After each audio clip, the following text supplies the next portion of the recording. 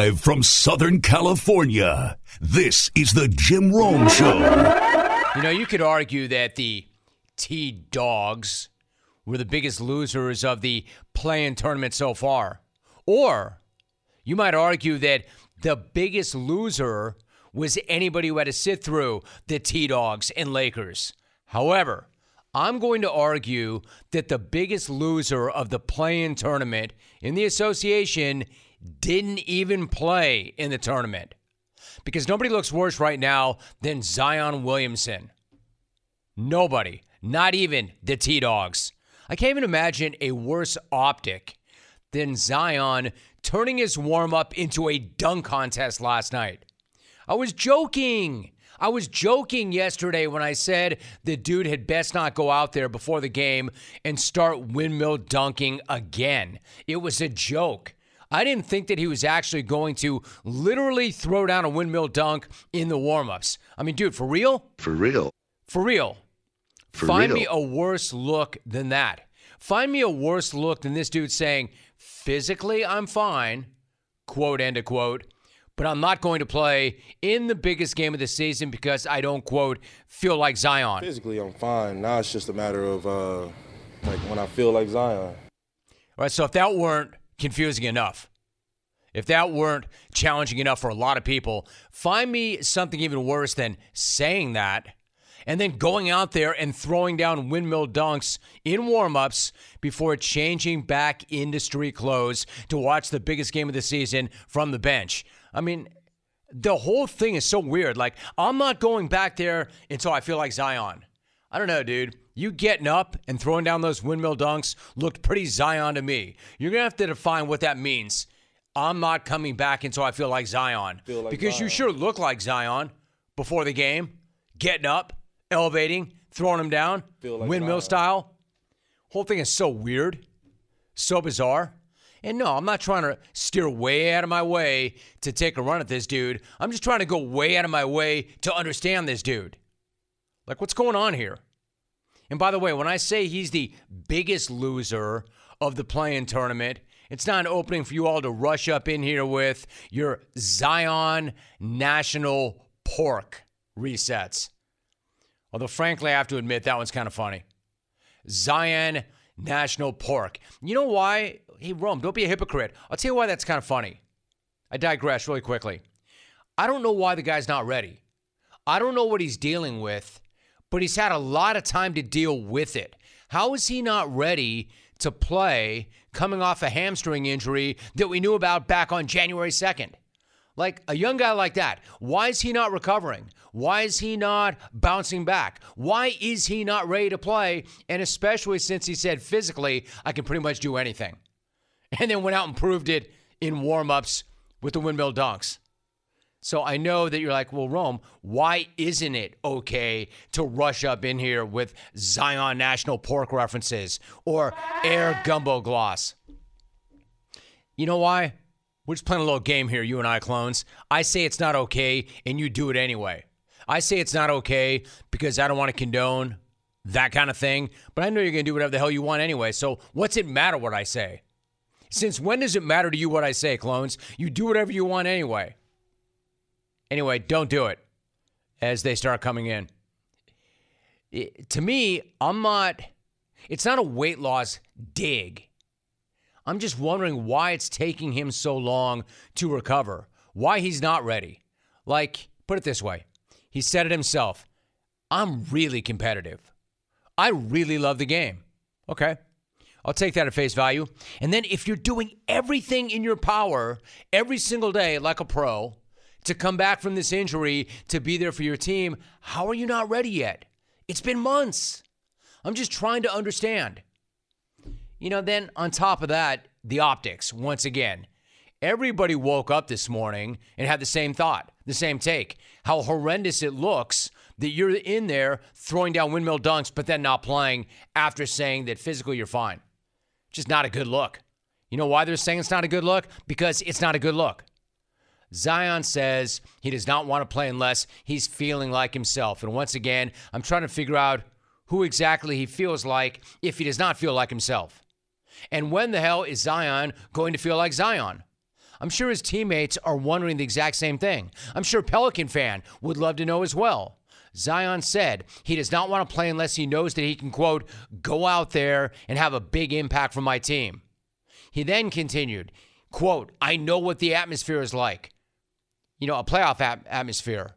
Or he's had a playoff experience, so he knows what he'd be getting into, and he doesn't want to get into that unless he, quote, feels like Zion. Just feeling like myself and knowing that I can go out there and, have a big impact for my team. I don't know that they needed a big impact last night, big dude. That's the problem.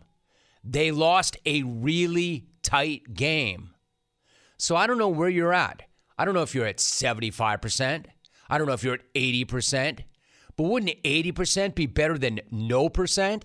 And wouldn't 80% maybe be the difference between you winning and losing last night? If you really understood the playoff atmosphere the way you do, or say you do, would you not understand that your teammates would have taken any help last night that they could have gotten from you? Any support, especially considering they only lost by 5 points. Would you not have been worth 5 points last night? I don't know. Seeing you get up and throwing it down in warm-ups, you look like you might have been worth 5 points. You said yourself, physically, there's almost nothing I can't do right now.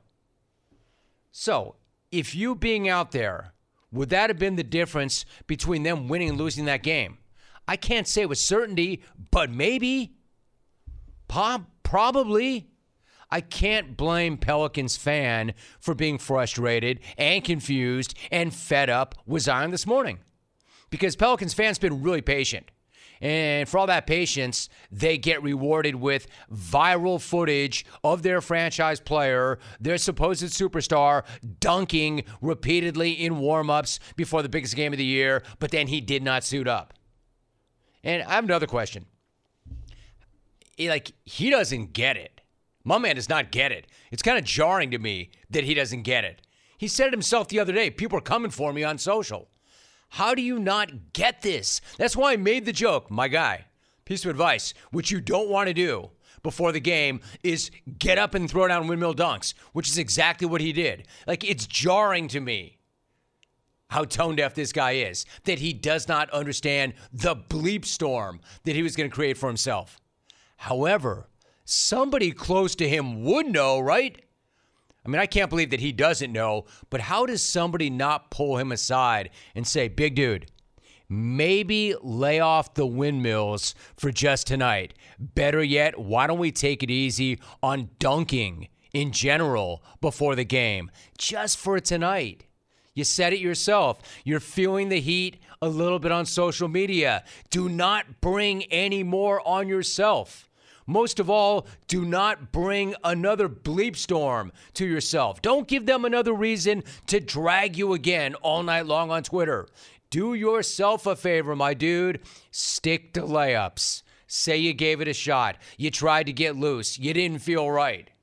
How does he not understand how terrible that optic is when he's the supposed leader and future and hope of that franchise, and telling everybody that he's physically fine, and then going out there and proving it with these windmill dunks, and then for the biggest game of the year, just shutting it back down?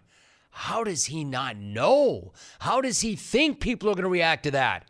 And how is there not one person on his personal team or that organization who is going to preempt this and say, because he's got it in him, he did it. He did it again. How does somebody not say, dude, whatever you do, here's what you don't want to do? How do you think the Twitter trolls and the rest of the world are going to react to this? Does he think the national media is just going to lap that up? Does he think people are going to applaud him for the big show he put on before the game he didn't show up for? He says he doesn't understand why people think, quote, he wants to sit on the sideline just to sit over there. For those people that think that I just want to sit on the sideline just to sit over there, I don't know why people think that. I can help you with that, big dude. It's because of all the things you're saying and all the things you're doing, and it's because people think that you're fine because you told them that you were fine. And then you dunk in everybody's face, and then you don't play. That's why people think that. That's why they think that. I mean, the one thing I think we can all agree on, you're right, it does suck. It does suck. I mean, where do you go from here? Now what do you do? What happens now? I mean, hopefully he feels like Zion again soon because he's got a lot of work to do to make up for being the biggest loser of the play-in tournament without even playing in the tournament. A lot of work to do with the public and, more importantly, I mean, never mind the public. More importantly, from the sounds of it, he's got work to do in his own locker room. He's got work to do with his own teammates. Check out this comment from team leader C.J. McCollum. Throughout my career, I've always been the type of player to do whatever it takes to help the team. I could have took the easy way out and got surgery and sat and watched, but I'm not that type of person. I'm not that type of player. Even though it affected my performance, some nights I never made excuses. I just go compete and do the best that I can, and I always try to lead by example. Guys, keep yourself tight and feeling confident with new and improved Dove Men Plus Care Antiperspirant, reformulated with 72-hour sweat and odor protection and 1/4 moisturizing cream. Stop worrying about your underarms so you can be present for the moments that matter. Do not let underarm insecurities keep you at arm's distance from the ones you care about. Buy new and improved Dove Men Plus Care Antiperspirant with 72-hour sweat and odor protection wherever personal care products are sold. So there you have it.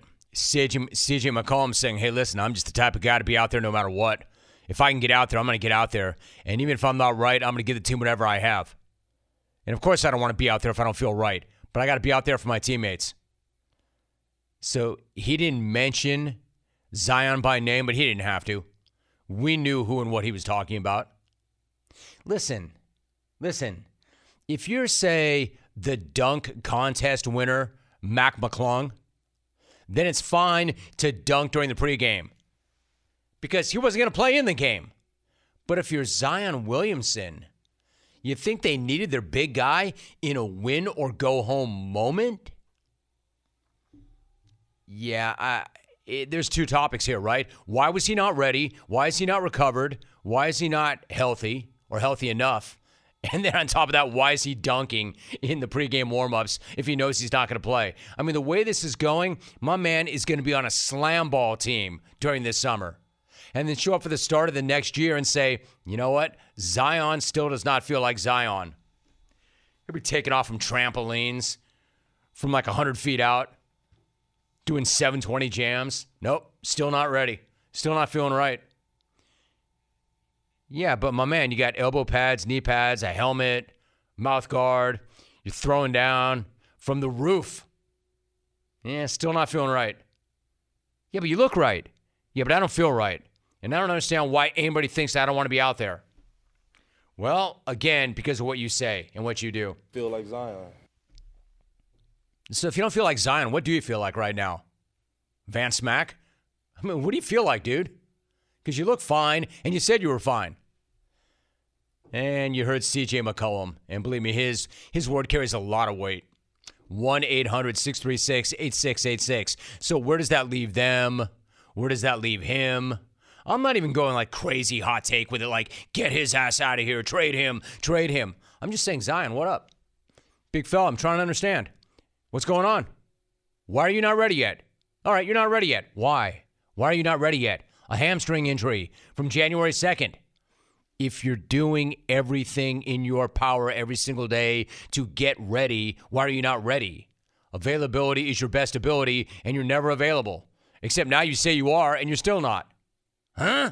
Discover credit cards do something pretty awesome.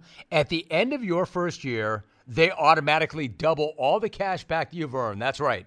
Everything you have earned doubled. All the cash back from eating at your favorite restaurant doubled. All the cash back from that trip where you sort of learned to snowboard also doubled. And the best part, you don't have to do anything ridiculous to get it. Discover does it automatically. Seriously, though. See terms and check it out for yourself at discover.com/match. Eric Neander is my guest. He joins us via Zoom. Eric, it's great to have you on the show. How are you?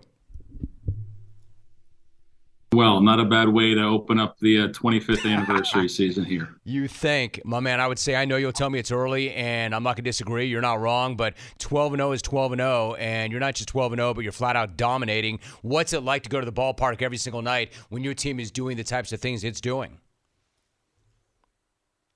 Yeah, it's been fun. The last few years. 19 we won 96, 2020 the COVID season. We went 40-20.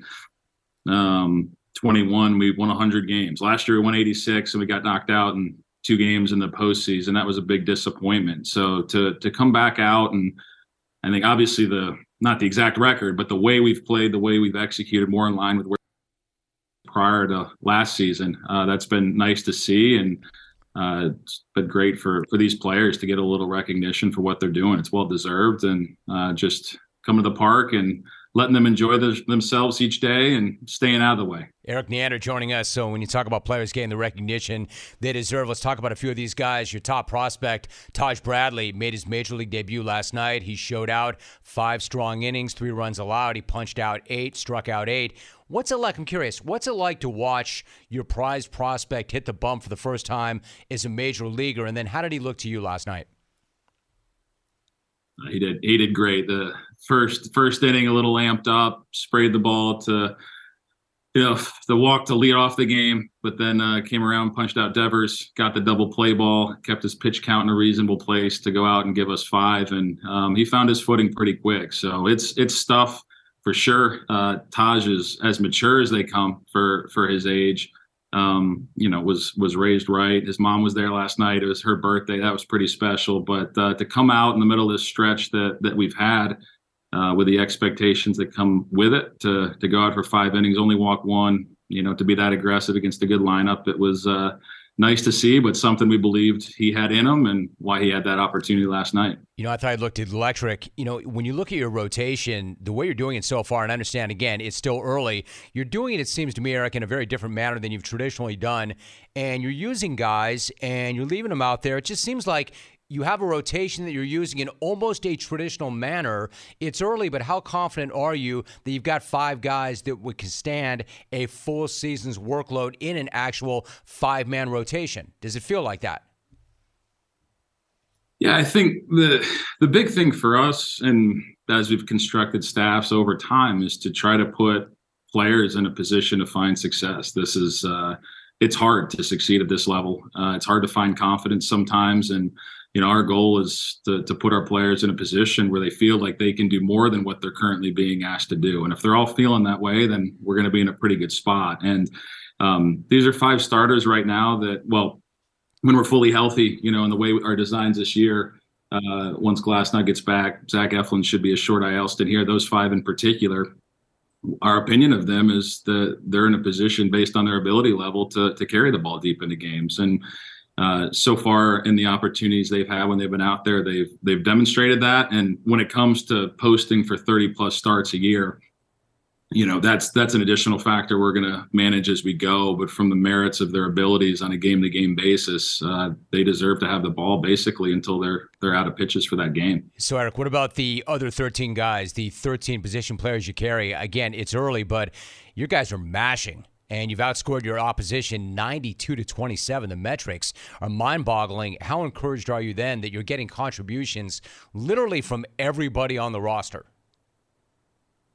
Yeah, that's as pleasant a development as we've had. Not because individually that, I think each of them has the potential to go on a kind of run that they've had, but collectively they're all doing it, and the few that aren't are helping us win games with their legs, their athleticism, their defense, their work behind the plate. And it's been a lot of fun. And I don't know how much they pay attention to what's going on, but there was a lot of talk about our offense. Historically, that's been the thing.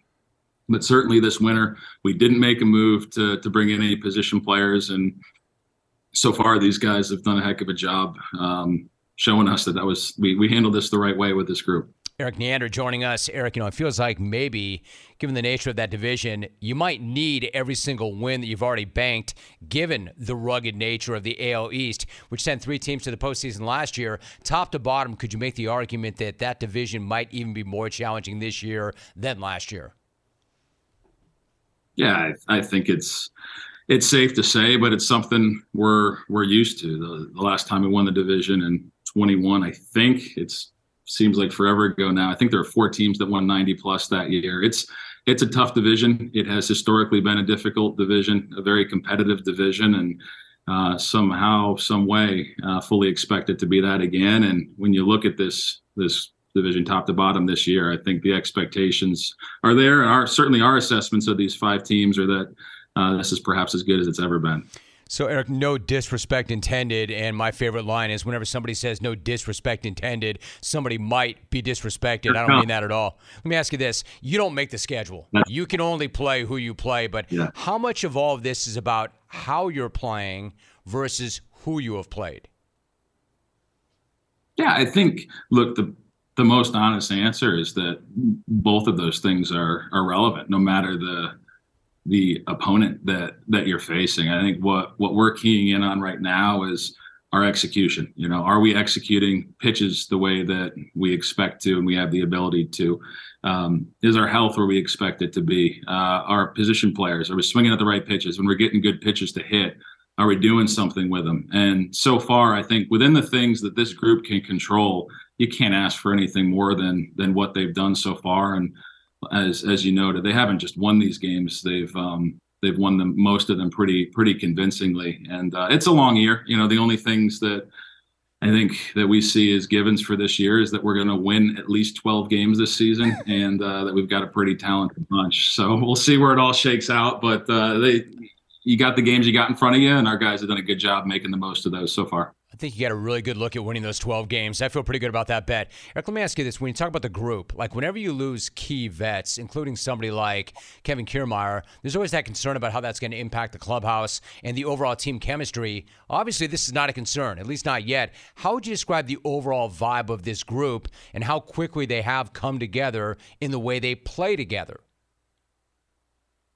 Yeah, it's, last year, Kevin Kiermaier, Mike Zunino, a couple of our key vets that have been with us the last several years and through our postseason runs here, they were injured. And so this group we have this year had the chance over the tail end of last year, last few months, to play with one another. And they were a little beat up, or a lot beat up, as we got into the end of the year, but they've been around each other. And year over year, there tends to be a little bit more turnover with our groups than what we experience. But, effectively the group we finished last year with that was active, plus Brandon Lau, who wasn't, and then adding Zach Eflin, as a big free agent sign for us on the pitching side. This is as much as we've ever returned a group year over year while being competitive. And that's helped. These guys gelled early. Kevin Cash and the staff made a priority to make sure that the culture, the relationships in the clubhouse were emphasized during spring training. Did a wonderful job of that. And certainly so far, they sure look like they're enjoying themselves and picking one another up pretty well. So one quick thing, you mentioned Zach. Let me ask you about him. He got a 3-year, $40 million deal, which was the largest free agent deal in the history of that franchise. That's a big swing for you. A little bit out of character, even, I could argue. Was there a change in philosophy moving forward, or is that just indicative of the player and how strongly you feel about him? Yeah, I think more the latter. Just the player that we really, really believe in.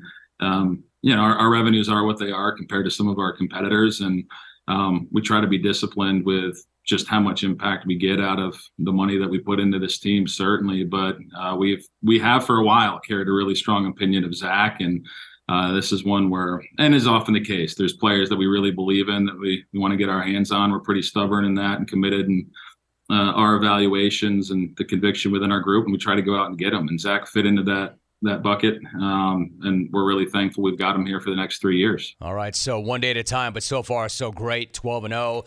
Another chance today against the Red Sox. In fact, shortly, Eric Neander, my guest. Eric, I really appreciate you. I know it's right before game time, so thanks for making time for us. Always good to have you on the show. Appreciate you. Happy to. Likewise, Jim. Thanks very much. All right, Eric, have a great day. Nice job. Clones, what do you want when you're craving protein or you need more energy? Not bars, not sugary snacks, not energy drinks. You want beef. Pure and simple. Where's the beef? It's in a package of Old Trapper beef jerky. Old Trapper is not your old man's jerky. Shriveled, dry, tasteless. Old Trapper beef jerky is made from lean strips of steak and quality spices that are smoked over a real wood fire. It's tender, it's tasty, it's not tough. And why is it so good? Because Old Trapper is a 50-year-old family business known for its relentless commitment to quality. They take smoked beef extremely seriously, and you can taste it in every single bite. Old Trapper is packed with protein. It comes in 4 amazing flavors to satisfy all your cravings. Quality smoked meat at its finest. It goes with you wherever you go, to the game, to the gym, to the beach. So look for Old Trapper in the Clearview bag. You can see the quality you're buying. Look for it in major retail stores near you. Clones, if you do not see it, ask for it by name because no other jerky compares. Old Trapper, or what's your beef? Last night, so credit where credit's due. I hit hard. I hit back against the play-in for being the gimmicky little tourney that it is. And those who were trying to tell us how great the Lakers and the T-Wolves were when really it was ass on both sides. Last night was better. Last night we had some halfway decent basketball. Some hoops that didn't make me want to gouge my own eyes out and throw myself off a cliff or light myself on fire. Not that the Lakers and the T-Dogs set a very high bar. In fact, they set the lowest bar ever. But still, last night was pretty entertaining. Pretty solid couple of ball games. Unless you are a Raptor fan. Because Raptor fan is all kinds of bent this morning. Bent about their own pulling a T-ass and gagging a 19-point second-half lead to Eddie Munster's squad. Bent. Thanks, Alvy. Welcome back. Bent about Zach LaVine going nuclear and setting the Raptors on fire in their own house. But more than anything else, Raptor fan is bent about a 9-year-old girl. That's right, a 9-year-old girl who was arguably the star of the game last night. Look, we all know Zach was the actual star of the game. Dude put up 32 in a scintillating second half. Honestly, it was breathtaking. It was unbelievable to watch. I'm not going to overlook that. I'm not going to ignore that. I'm just saying it certainly did look like a 9-year-old girl actually impacted the game almost as much as he did, and from the stands. I mean, I'm not going to sit here and act like that didn't happen. And we're not just talking about any 9-year-old girl. We are talking about D.R. DeRozan, the daughter to DeMar, and right now the viral sensation of the so-called play-in tournament. DR took it upon herself to troll the hell out of the Raptors at the free throw line by screaming at the very top of her lungs right before every single free throw attempt. And amazingly enough, it appeared to be incredibly effective. Amazingly enough, the Raptors responded to that by absolutely melting down at the line. Toronto was 18 for 36 at the stripe last night, which is not only 28% below their season average, it's the worst free throw shooting game for that franchise since 1997. Coinky dink? I think not. The second worst free throw shooting night in the history of the franchise. Period. In their own arena. So to reset that, the Raptors got trolled right the hell out of the play-in tournament by a 9-year-old girl in their own house. That is brutal. I'm not sure that's quite T-Dog's pathetic, but it might be. And the fact that we're even talking about it at all tells you everything you need to know. I mean, when have you ever heard of a highlight reel for a 9-year-old girl in the stands? And not only that, but a highlight reel that might have impacted the outcome of a play-in game. And before you tell me I'm wrong, listen for the very distinct pattern here when I play it. I'm going to give you a heads up. The pattern is something like scream, brick, scream, brick, scream, brick. Check this. Particular game, if he steps the wrong way or something. Visit to Florida State. Asked me, what did you? Patrick said I was down for whatever Coach Hamilton. Underrated passer, doing a nice job. In terms of the total number or the quality of shots, I'm comfortable. Tell me, life is really good for him right now. He's in a good headspace coming in. Who the handle is maybe not as tight. A 20-point advantage. This guy thinks he can do more offense. The third and fourth periods. He always showed up to practice in a uniform, a work uniform. He can't. Can you hear it? Can you hear it? Said very much still the way he hangs in the Scream air. brick. Scream brick. That wasn't some like high-level technology. That was not some boom mic that they hung over her head. Like, she was being picked up by courtside mics, broadcast mics. No clones. That was not the rest of the patrons when Zion walks into McDonald's. Just stop. The Raptors, because I'm trying to do a take here. The Raptors were so mentally melted by this 9-year-old girl that by the time their star, Pascal Siakam, stepped to the line with 3 free throws to potentially tie it with 12 seconds left, was there anybody anywhere who thought that he was going to knock in all 3? Life is really good for him right now. He's in a good headspace coming Say what you will about the T-ass, and I have, but at least Mike Conley stepped up and drilled his 3 throws to tie it. At least Mike Conley didn't puke all over himself at the stripe because a 9-year-old girl was screaming in the stands really in their own building. She is so awesome. There's no defense for that, I guess. Siakam, of course, only made 1 of those 3 critical free throws with the game and the season on the line, and that effectively ended the game and the season for the Raptors. After the game, DeMar said that he owes his daughter some cash. Man, that is the least that he and the rest of them can do. Shoot, she should be on the roster. She should be a member of the starting 5. My daughter called me the other day when she was getting out of school, and she was just, she just said, "Dad, can I come to the Toronto game?" I remember going to all the Toronto games when she was a kid, and I almost said no because she in school back home.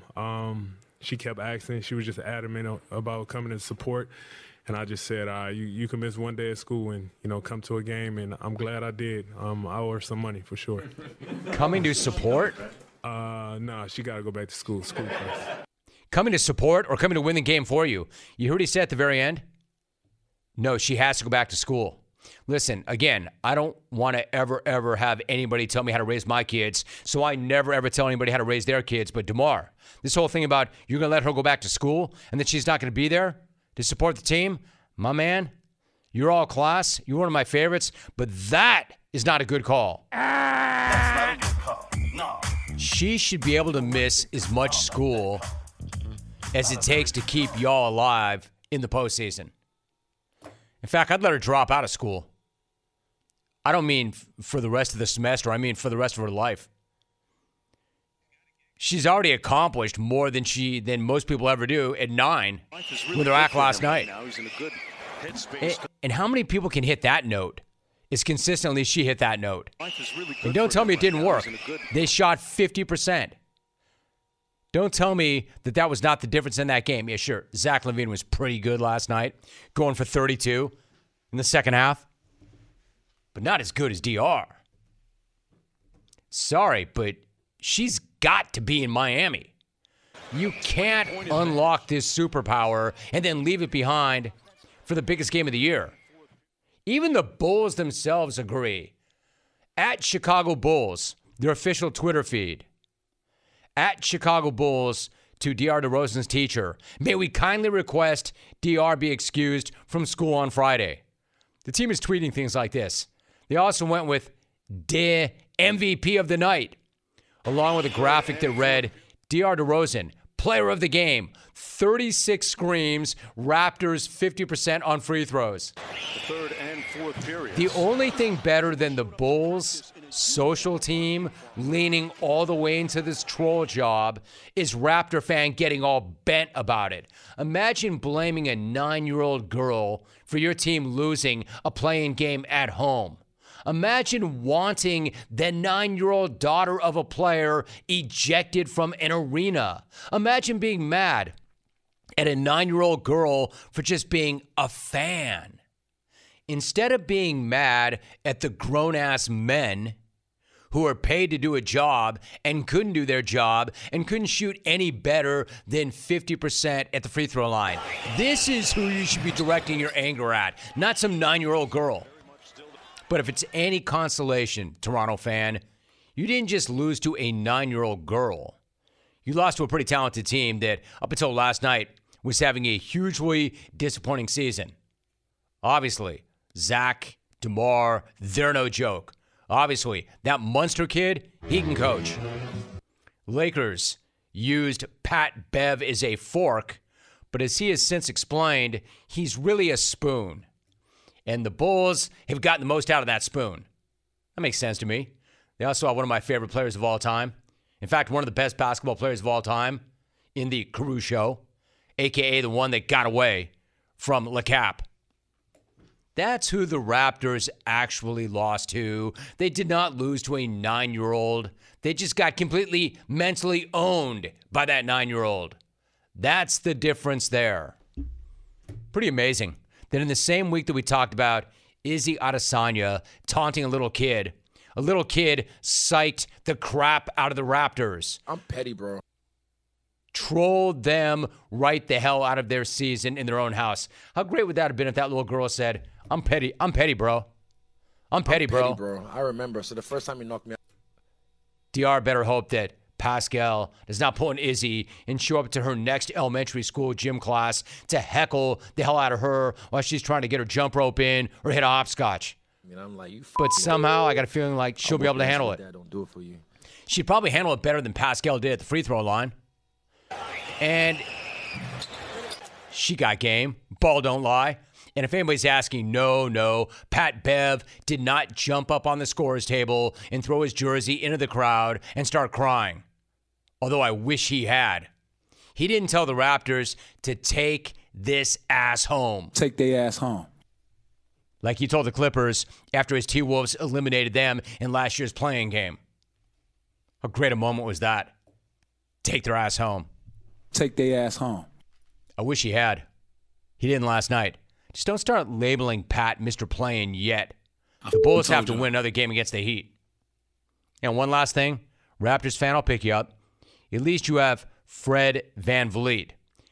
Tough to see your team lose in the way it did, but at least you still have that trophy, or he has, for the ref rant of the year. Nobody can ever take that from this guy. I mean, I don't mind. I'll take a fine. I don't really care. I thought, Ben Taylor was terrible tonight. I thought that on most nights, a couple of the, out of the three, there's one or two that just the game up. And it's been like that a couple games in a row. Denver was tough, obviously. You come out tonight, you're competing pretty hard. The third quarter, I get a bullshit tech, changes the whole dynamic of the game, changes the whole flow of the game. And, most of the refs are trying hard. I like a lot of the refs are trying hard. They're pretty fair. They communicate well.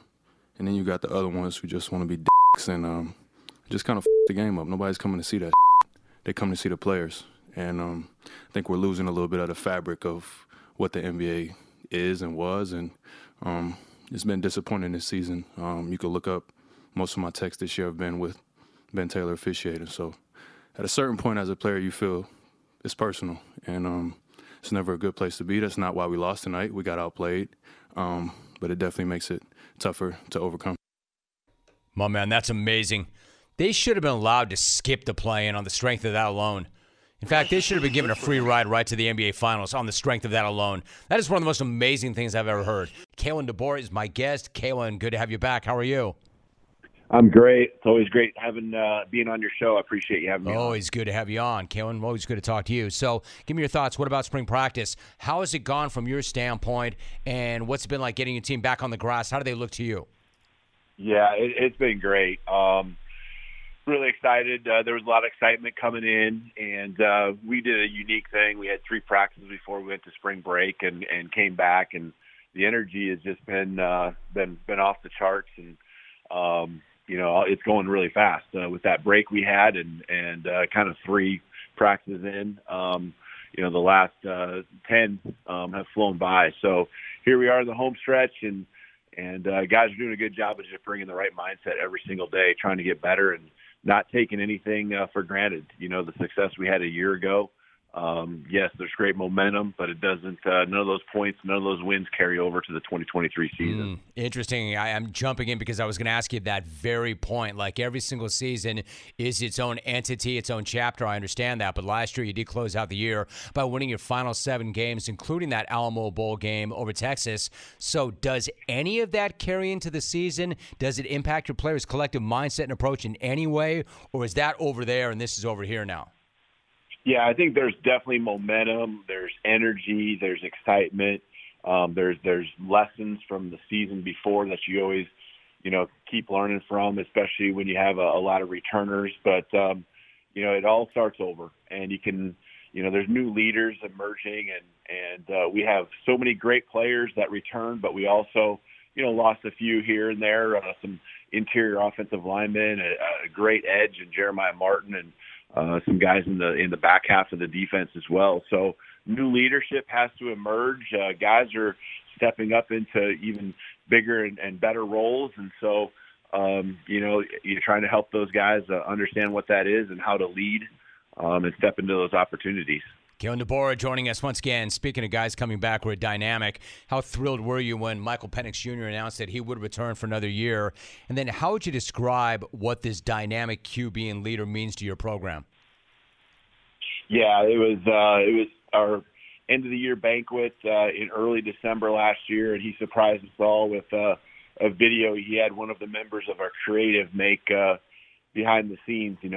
Keeping it all secret. So it was a great way to have a banquet, and I've learned that you can just be awful as far as what your banquet looks like, but if your returning quarterback who's a Heisman hopeful decides he's returning and puts a video together, there's no worries. The banquet's always gonna be a success. So he is that guy, just as far as production on the field and how that confidence spreads to our whole team. It's cool just because he's got an awesome personality as well. And, he's a guy's guy too, when it comes to that. And he has fun, being around his teammates, and he's got a humility to him that, makes him really, a guy that, his teammates root for. I think the community roots for, and everyone across the country that knows his story certainly roots for as well. He's a dude. Kalen DeBoer joining us. I'll give you another one. How about the other side of the ball? Defensive end, Braylon Trice coming back here in first-team All-Pac-12 honors. He had 9 sacks last season. He was named the defensive MVP of that Alamo Bowl. What's he bring to the defense? How are you feeling about that side of the ball right now? Yeah, it starts with our edges, and Braylon, had just a phenomenal season, and he just does it all. The pass rush is, I think, what really gets a lot of the notoriety and mentions, but he's just good against the run, and he's this physical presence and same character traits, I'm talking about with Mike, just a guy who, enjoys being a great teammate and works his tail off. And there's a ass is okay, Coach. Ass is okay, Coach. He works his ass off. That's okay. He does. He definitely does. Okay, I'll say it.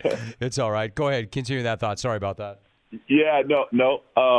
Yeah, he does. And so, it starts up front, and his presence and, havoc he causes in the backfield is definitely where it starts. So, Zion, ZTF in our way of saying it, Zion Tupuola Fatui. He does a great job as well on the other side, and those two edges together cause a lot of problems for opponents, that's for sure. Kalen DeBoer joining me for a few more moments. When you talk about energy, watching you last year, you went 7-0 at home, and we know Husky Stadium can be, once that place is rocking, and it was last year, that can be a really difficult environment for opposing teams to venture into. So how gratifying was it to see the students in the community bring that kind of heat, bring that kind of energy, and they brought it all season long? What was that environment like? Yeah, it's special.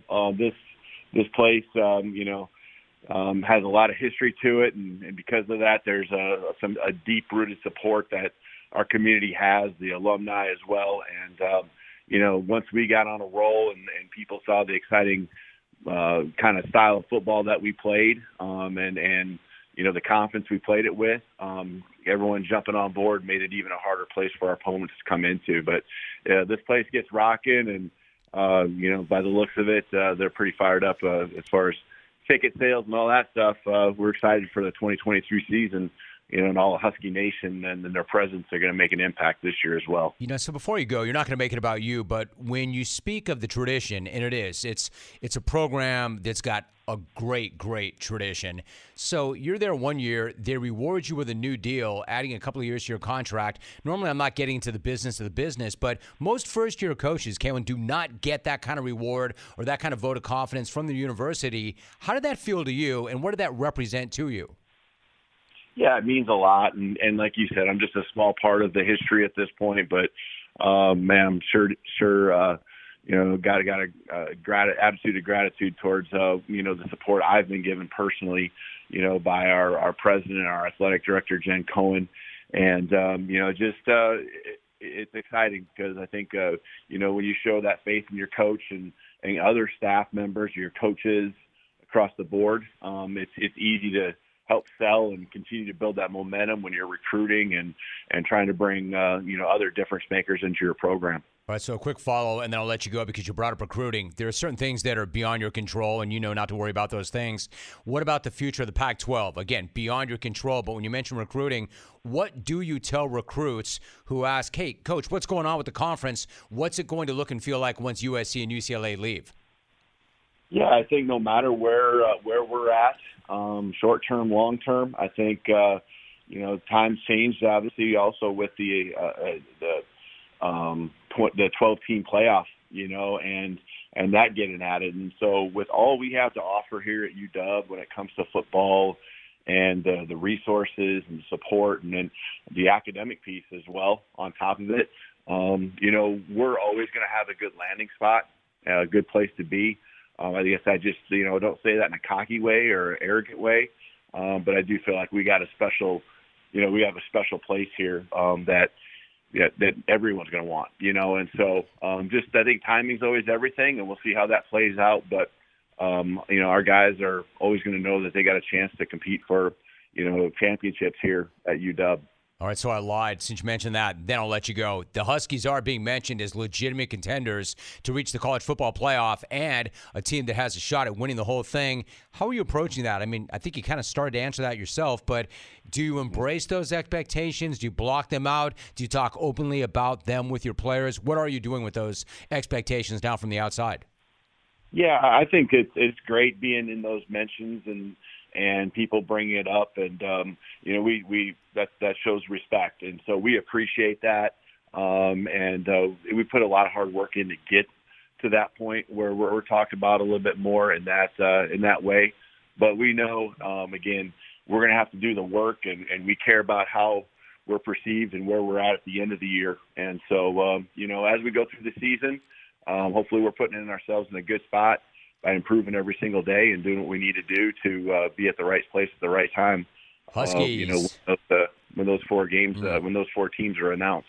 Sorry about that, Kalen. That's all on me. The Huskies are going to play their spring preview game the 22nd of April, and they're going to open up their season September 2nd against Boise State, coming off a huge year. They had the Pac-12 Coach of the Year from 2022, Kalen DeBoer. Kalen, really appreciate you. Always good to have you on the show. Thanks so much for that visit. I hope we can do it again soon.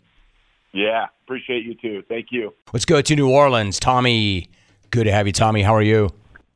James Earl Rome, what is up, my brother? What's up, dude? Dude, I got this hot take thing covered for you, okay, if you don't want to do it. Zion is a punk. We're done, okay? Jamarcus Russell thinks this guy's a punk. I mean, he's a veritable modern-day Todd Marinovich. I mean, it's like he hadn't played in 16 years, but he's only been in the league for, 16 months. And this goes back a long way, Rome. Baron Davis, Chris Paul, Street Clothes Davis. I mean, this team is a stepping stone in the NBA. That game was sold out last night, Rome. Sold out. And part of this falls on the ownership, who, by the way, are the same as who own the Saints. They need to get serious and move on from this guy or just sell the damn team. The only reason OKC exists, and that's a fun fact, is because our team went to OKC during Katrina. That's the only reason they have a base basketball team. I did take OKC on the money line now, so in the spirit of true transparency. And I cannot watch that St. Rams thing, dude. I can't do it. My man. I got you, Tommy. Let me jump in. I appreciate you, dude. Good job. Really well done. This is what I'm looking for. When I say good job, give me a reaction. I don't even need a reaction. Give me a take. Have a take, don't suck. First stop. He sets the tone. We go to Alabama. Tom in Alabama. Good to have you, Tom. What's your beef? Romy, my man. Listen, my beef is my 2 adult children. I let them live in my house, 26, 29. Those cats write notes at night to their mom about who ate the Little Debbies, but nobody says nothing about who drank my beer. I feel you. No, I got you, Tom, for sure. That's a problem. If you got a 26-year-old, Savage, you live at home. You're like 34, right? Just kidding, Jack. Don't kill me. If you're 26 and you live at home, and you have a brother who's 29 and he lives at home, hey, man, pony up for the Little Debbies and the beer for your parents. They're doing you a solid. Tom is right. 1-800-636-8686. Starting with some Little Debbie smack. Let's go this time from Alabama, of course. Of course. Nick Saban, Little Debbie's. I wonder if Saban loses his bleep if somebody drinks his beer. What kind of beer do you think Sabes drinks? Is he an IPA guy? All right, I'm getting away from it. The beefs are more important. Let's go to Green Bay. Patrick in Green Bay. Patrick, what's your beef? Hey, first-time caller there, Mr. Rome. Hey, I've got a little bit of a beef with Mr. Brooks Koepka. Whining and crying after his terrible play on Sunday about the fact that John Rahm took too many potty breaks or had to go to the restroom too many times, slowing down play. Come on, quit your whining. I feel you. I like Brooks Koepka. I didn't really like that response. Hey, one thing I like about him is he plays quickly. He does not mess around. He's definitely moving through it. But if you mess with his rhythm, I would say, Brooks, it's not the best look when you had that lead and you let Rahm not only run you down but blow right by you with the final round 75. Run and then his ass down. He did run your ass down. And then he complained about the slow play of others. That's not the best look. Let's go to, now we're getting international with it. This is interesting. Apparently, we're going to go to Sweden. And apparently, Johannes has a call. Johannes in Sweden. Hello, Johannes. What is your beef? Yeah, Mr. Rome, my beef are with groupies. For instance, my boys and I were playing a concert at the Nebraska State Fair, and I made the mistake of hooking up with this bird, and one thing led to another, and we ended up on the Great Tour bus, and I shagged her.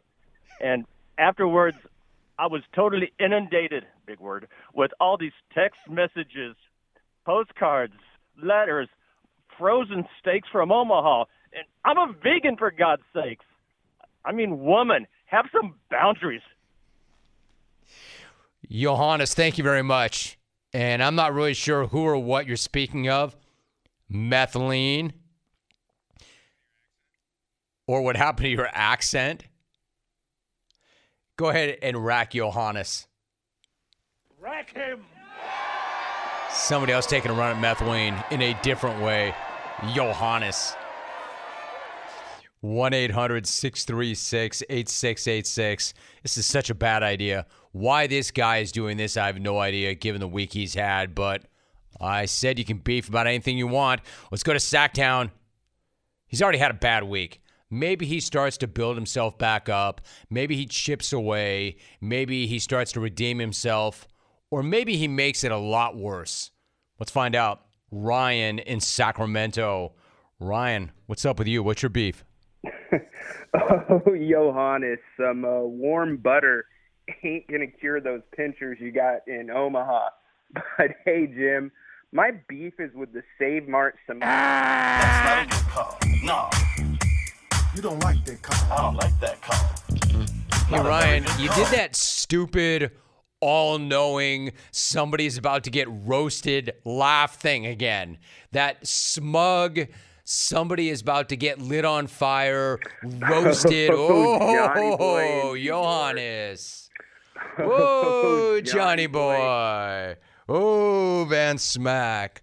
Oh, Fresno. Oh, Central Cali. Oh, 909. Oh, America. Oh, the planet. Oh, Johnny boy in New York. Ryan, what the hell has happened to you? What's going on? Let's go to Albuquerque, the ABQ, an Original 4 affiliate. Dan in Albuquerque. What's your beef, Dan? Absolutely, Jim. Back from the mid-'90s. Original, been listening since then. My man. beef is with urgent care. You walk in there, first thing they ask you, do you have an appointment? That's like saying, hey, have you called ahead of time to come to the emergency room? No. This injury, this bullet wound, this broken arm, it just happened. I didn't have time to make an appointment. Then the other thing, same thing with urgent care. I walked in, had an emergency, had to go to the hospital. Eventually, they told me, said, sorry, we have nobody medical here to see you right now. Well, then shut the door, man. You know, if I don't have a mechanic, I shut the door. I'm out, Jim. I like it. Good job, dude. I have a beef with urgent care asking if I have an appointment. No, it's urgent care. It just happened. It's urgent. I can't walk in with this bullet wound. I need an appointment with this bullet wound. Oh, sorry. Can you work me in? I've been shot. Good point, dude. Good point. All right, so I don't know if this is legit or not. You know how one of my favorite things about the beef segment is when there's a response to a prior beef? Am I to assume that this guy from Alabama who has a beef with his dad is one of the sons of the Alabama dad who just cracked back on his adult children? I think. Unless he's fake. Let's find out. We go back to Alabama. Tom Jr. Hey, Tom, was that your dad who called earlier, and was he talking about you? Yeah, Jimbo. You know, my beef is with him, my Paul, expecting me and my little brother to pay for those Little Debbies and beer. He expects us to pay that expensive beer when Natty Lights is only $12 a case. And, Paul, why don't you and Mom keep it down while you're breaking the barn? I'm out. Got that, Pa? Why don't you and Ma keep it down when you're breaking the barn? I don't know, Junior. Why don't you get your ass up out of this house because Mom, Pa ain't had sex for decades while you were living here? Keep it going to the phones. Let's go to Washington. Edward in Washington. Edward, what's your beef? Hey, Jim. Hey, my beef is with my wife and her friend getting all drunk and trying to assemble outdoor patio furniture. Not only did they strip out half the screws by using the wrong drill bit, but then they somehow blame me for not being able to fix the problem. I swear every time I look out the kitchen window, it's like, Jesus Christ, the wife has my toolbox out again. Out. Nice job. Rack him. I mean, we don't need the JC blast, but rack him. Not only does the wife have the toolbox out again, but the wife is drunk, and she's got the toolbox out again. The wife and her friend are drunk. How's that work? What do you want to do now? You want to have another one? That probably wouldn't be responsible. Yeah, you know what we should do? We should go home and get the old man's toolbox out and drill some things. Why don't we assemble the patio furniture? He'll be so proud. He'll be so happy I did that for him. This guy's like, no! Great. She got into the bottle and the toolbox again. What do you like here, Chalk? Are we going to go written? Or are we going to keep going phones? Let's go to Driftwoods. Ben in Driftwoods. Ben, what's your beef? Hey, Rome, how was it? My beef is with a certain Hall of Fame radio show host that is the hugest watch guy and the biggest Apple fan, yet will not wear the Apple Watch. When are you going to start closing out your rings and raising your VO2 max? I want to get in a competition with you and see how fit you really are from the Peloton. War, Alvy keeping the Gwyneth Paltrow goop candle wax off the board. I'm out. Huh? All right, so I'll answer your question. You got a pretty good point. I am a watch guy, and I am an Apple guy, so why can I not support the Apple Watch? I bought one, yo. I got the Ultra. I'm trying to figure it out. I like my phone better. As far as when am I going to get a watch so you and I can compete to see how fit I am. I don't really give a damn how fit you think I am or am not. I'm not challenging you. I'm not calling you out. I'm just saying this is what I do. Ask Justin Fields. I am a cardio guy. That's my deal. That's how I keep my head right.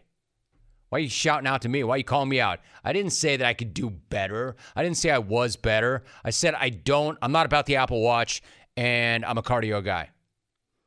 If you want to compete, just look for me when I get on the bike. I'm not hard to find. Hey, I'm not hard to find.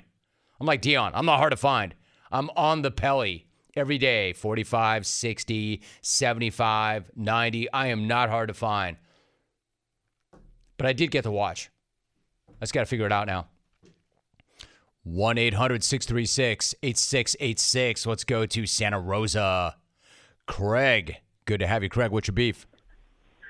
Hey, my beef is people that cannot get off an airplane, deboarding the airplane. I don't need a guy 5 seats behind me standing with his ass in my face in the aisle. Wait your turn. I like it. How about those dudes that bum rush the aisle? There's always that one. Airplane's got one. The one guy that the second you hear that ding, he's shot up the aisle for whatever reason. You have to catch a connecting flight. You have someplace you have to be. What? None of us do? Every plane's got one. You know what else every plane has? Somebody who's first on the downgrade list. Actually, no. Every flight does not have one of those. Only one. Me. That one time. Boy, what a nightmare travel has been of late. I wouldn't know because I haven't done it, but the fam has. They have had some wild times trying to fly around in recent weeks. Phones are just banging. 1-800-636-8686. I don't know that this has ever happened. I told you I love somebody responding to an earlier beef. This guy is a guy that responded to an earlier beef. Remember I said today, if there's a day to call in twice, today is the day. Once before the beef segment and then once during the beef segment. I think this guy took it to mean he'd call in twice during the beef segment. We had the father from Alabama call up and say, I got a beef with my 2 kids, eating the little Debbies and drinking the beer or something to that effect. Then one of the kids called to take a run at the old man, and now the old man is back to respond to the kid, allegedly. Tom in Alabama. Hey, Tom, seriously, is that really you? Was that really your kid? And are you back for more? Romy, I want all the smoke. Listen, bro, to that clown that just called in, first of all, my son isn't smart enough to operate a telephone. And number 2, I'm a New York transplant. My family tree has branches. I'm out, Romy. All right, so I'm not sure what the beef was right there. I think the beef was some guy pretending to be his kid. I think that's what he's saying. That was not my kid. My kid's not smart enough, he said, to operate a phone. I'm here for all the smoke. Hey, Tom, you want to call back and make it 3 in one segment? Not 1, not 2. All right, 1-800-636-8686. Why don't we go to Pomona? Now we're talking. Let's go to Pomona.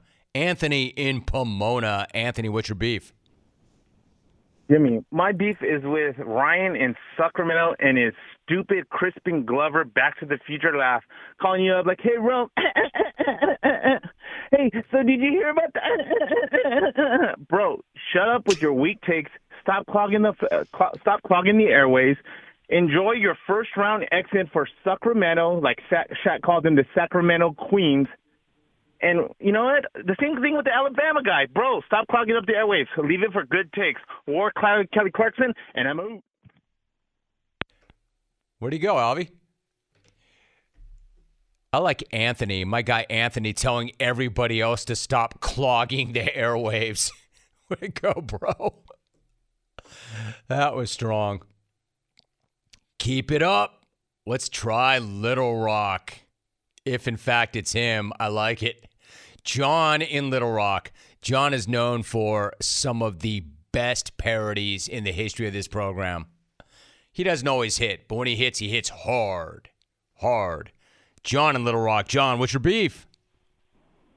Hello, Larry. Hello, Larry. Stop attacking Methlene. Hello, Larry. Hello, Larry. Your record ain't that clean. I caught you smoking dope behind the Denny's on Broadway. That cloud was white, so full of bright, thought I was blinded by sun rays. All right, John. I'm going to give you a C plus for that. Give me an A or give me an F. You're much better, dude, when you're absolutely dominant or you're terrible. That was just aight. Anybody else?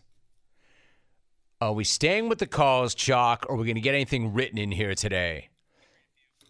Let me read a few and let Chalk get his bearings back. Hey, Jim. My beef is with the local 5 o'clock news medical correspondent. It's dinner time. So why are you showing me 78-year-old Myrtle in an open back hospital gown receiving the latest in preventative screenings? We all love advancements in clinical research, but is it really necessary to give us provocative side shots of Granny's mams?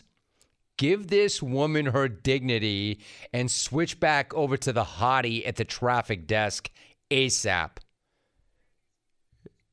Jim in Quartz Hill. I don't know, Jim. Maybe there's some grandpas out there that want to see Granny's mams. Hey, Jim, my beef is with the birds in the neighborhood. 4:30 in the morning. These maniacs gather outside my window, creating a cacophony like 1,000 referee whistles. I know it's nature in springtime, but 4:30 a.m., stupid birds.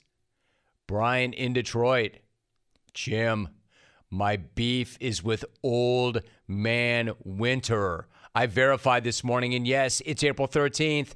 Then why this white-ish falling from the sky? We give up. You win, old man. Time to die. Keith in Pocatello, Idaho. Dude, is it still coming down? You know what? It was raining this morning here in SoCal still. That's the equivalent, believe me. Hey, Rome. My beef is with my cousin not picking me up from LAX. I'm flying there next month to visit her, and she understandably does not want to drive through all that traffic to pick me up. The last thing I want to do after my flight from Virginia is sit in front of LAX waiting for the damn flyaway shuttle and then sit in standstill traffic on the interstate just to be dropped off at the metro station and ride said metro out to Monrovia surrounded by bums making screwdrivers in old Starbucks cups. Will in Richmond, man, there's a lot to unpack there, William. I told you I have a cousin that I love, my first cousin, who did that to me once back in the day from Boston. Just hit me up like, yo, dude, I'm at LAX. Can you come and get me? I'm like, yo. This was before ride shares. I'm like, yo, no, I cannot just come and get you at LAX. I live in the 818. When? Come and get you when? I'm here now. Really? Because if I leave right now, you'll still be there tomorrow. What do you mean, can I come and get you at LAX? Will, that's a big ask, dude. A big ask. I'd have to geo-map it from Monrovia, but where I used to live in the 818, that was a big ask of my cousin, and the fam didn't get it. That side were like, what? We'd come and get your ass. I'm like, yeah, but you don't live in L.A., and you don't deal with LAX on the regular, the craziest place in the world. You know what you should have done? You should have asked for my kidney and my liver. I would have done that first. I absolutely would have given you my liver before I came to get you at LAX. What else we got here? Jim, my beef is with NFL GMs referring to their teams as products. It's pro football, not a reverse mortgage or term life insurance. Although maybe GMs say that because it's about as expensive to go to a game as financing solar panel products.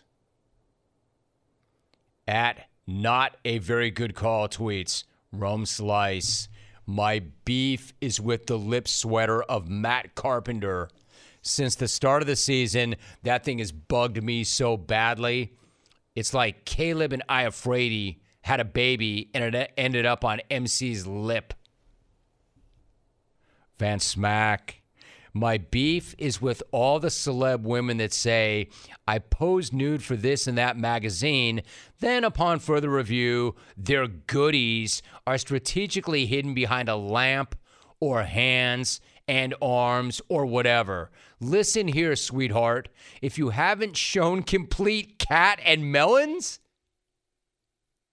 then you haven't posed nude. Get out from behind that lamp, put your arms down and show it. Dang, Terry, easy. Chalk, easy. Apparently Terry doesn't, and he's not happy about it. We see melons, mate.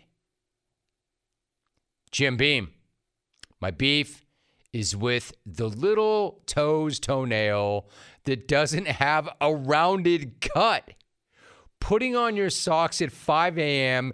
and snagging that sucker is a terrible way to wake your ass up. Wore the Milwaukee Bucks and Brewers and on Wisconsin. Mike in Lexington, living here only because of a job. Dude, you crushed that beef. Is there any dude listening right now that has not suffered from that affliction? Oh, that's definitely happened to me a lot. Rome, my beef is with the dress code for men in the office. Women get to wear dresses and skirts in the summer, but I'm expected to wear pants every day. The double standard of not being able to show a little leg in the office is archaic. JC in Minneapolis. Cindy's weighing in. Cindy says pants are actually way more comfortable. Rome, my beef is with the parking lot guy who circles around for a half hour looking for that sweet spot when he could have just as easily parked in the furthest space away and walked his ass inside. He needs the exercise. Chad in Ottawa, another good beef. He wore the Reinvention Project. Thanks, Chad. Good looking out. Dear Jim, my beef is with people who don't take their receipts from the grocery store self-checkout after they pay. Nobody wants to walk out with their own receipt and somebody else's garbage, which ends up being like 2 feet long. Tommy in Vermont wore the Denver Nuggets running the table in unwore Wilt Davis and the Lakers winning more than 2 playoff games. Susie is in. Susie from Wisco. Hey, Jim, my beef is when folks say, I just have no time to get that done, then proceed to squander their time with nonsense, chit-chat, and complaining. Make a better choice. Good point. How about a phone call or two, Chalk, before we wrap this thing? You got another beef? Let's see where it is. Jim. That's not the one. That's not the one. That's not the one. Let me refresh and see if I can find the one. Let's see. Checking. Are we done? Can we go to the phones? What do you want? Let's go to Sal in Astoria. You made it in, Sal. What's your beef? Rome Slice, my beef is with subway passengers who don't move out of the way when you say excuse to them. Take the headphones off, move out of the way, and get away from the subway door. I want to get off my stop. I'm out. There you go. The subway life. Let's walk off on that. No way. Tom in Alabama's back? Is this the dad or the kid? Is this junior or senior? This is the kid. Hey, why not, right? The old man called twice.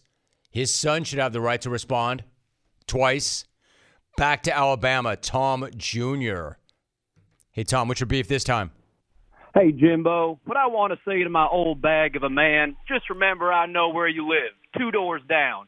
And you better pipe down before I tell everyone that you married your sister, Savannah. At least keep it outside the first cousins like me. Yeehaw!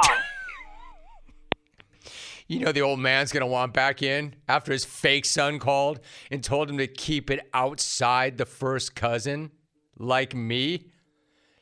And you don't want any of the smoke because you know I'm 2 doors down, and he ended it with a yeehaw? Silk, is it you? Brah, happy spring break, brah. Greetings from Isla Bahia, Roatan in the Caribbean, brah. How you doing, brother? Dude, in the Caribbean, for real? Oh, for real, bro. It's beautiful down here. Arrived on Saturday, watched the Masters on Sunday, like on the sand in a bar. East Coast clones are here, bro. Dude, you're represented well down here in the jungle, bro. It's full. I'm in the jungle and listening to the jungle, bro. It's beautiful, bro. Dude, must be nice. Must be nice. What's going on? Dude, it's perfect here. The water, the weather. It's Caribbean's best kept secret, bro. Check out Roatan. Sorry, Roatan, I'm putting you on blast, bro. It's beautiful out here. Got the VRBO right on the sand, bro. It's full motion, bro. Now, listen, bro, I'm like the CJ McCullen of the show, bro. This week has taken a lot out of me, a lot of relaxing, you know what I mean, bro. But even though I'm not 100%, I got to call the show, bro. I need to give you that premium content that I'm known for. I'm not like Zion Left or Zion BIC where they throw down a windmill dunk on Smack Off and then they disappear, bro. I come in and put work in, bro. I know that the clones, the JTP, the worldwide audience, they count on me, bro, for that premium content. Now, there's this guy in Sacramento, I don't know who he is, who decided to go on me and that super fresh take that I have, quote, man boobs or something like that. That's great, bro. Super funny. He's obviously been run 100 times now, and he's like a stain on the wall. But I will admit, my bosom is full, bro, because I'm living my best life, dude. I did a reinvention of my own a few years ago, decided to go into teaching, and it's been the best decision, bro. Now, it does help to have a rich wife, bro, but listen, it's coming up on 19 years of marriage, bro. I don't mind being a trophy husband, bro. That's kind of my style, bro. You get what I'm all about, bro. So listen, bro, it's been beautiful down here. Dodgers, a little scuffling here and there, but taking a couple from the bitter no-cows. That's beautiful too, bro. And our LA Kings scuffling a little, but all we need to do is get in the playoffs, and we'll be looking good. Now, I'm going to get a little greedy. Alvy, I know you and I, for the most part, we're on the same page, but I'm in the sand, bro, and I know it's only Thursday. Is there any possibility of playing me out with some sandstorm, bro? I would love to sandstorm my way off the show and shout out while I'm in transit tomorrow back to the beautiful HBC. Alvy, help me out with a little sandstorm, bro. Brah. Oh, hell yeah! Brah. I love you, Alvy. Congrats on your day off midweek, bro. I love you. So good. Brah. Good night now!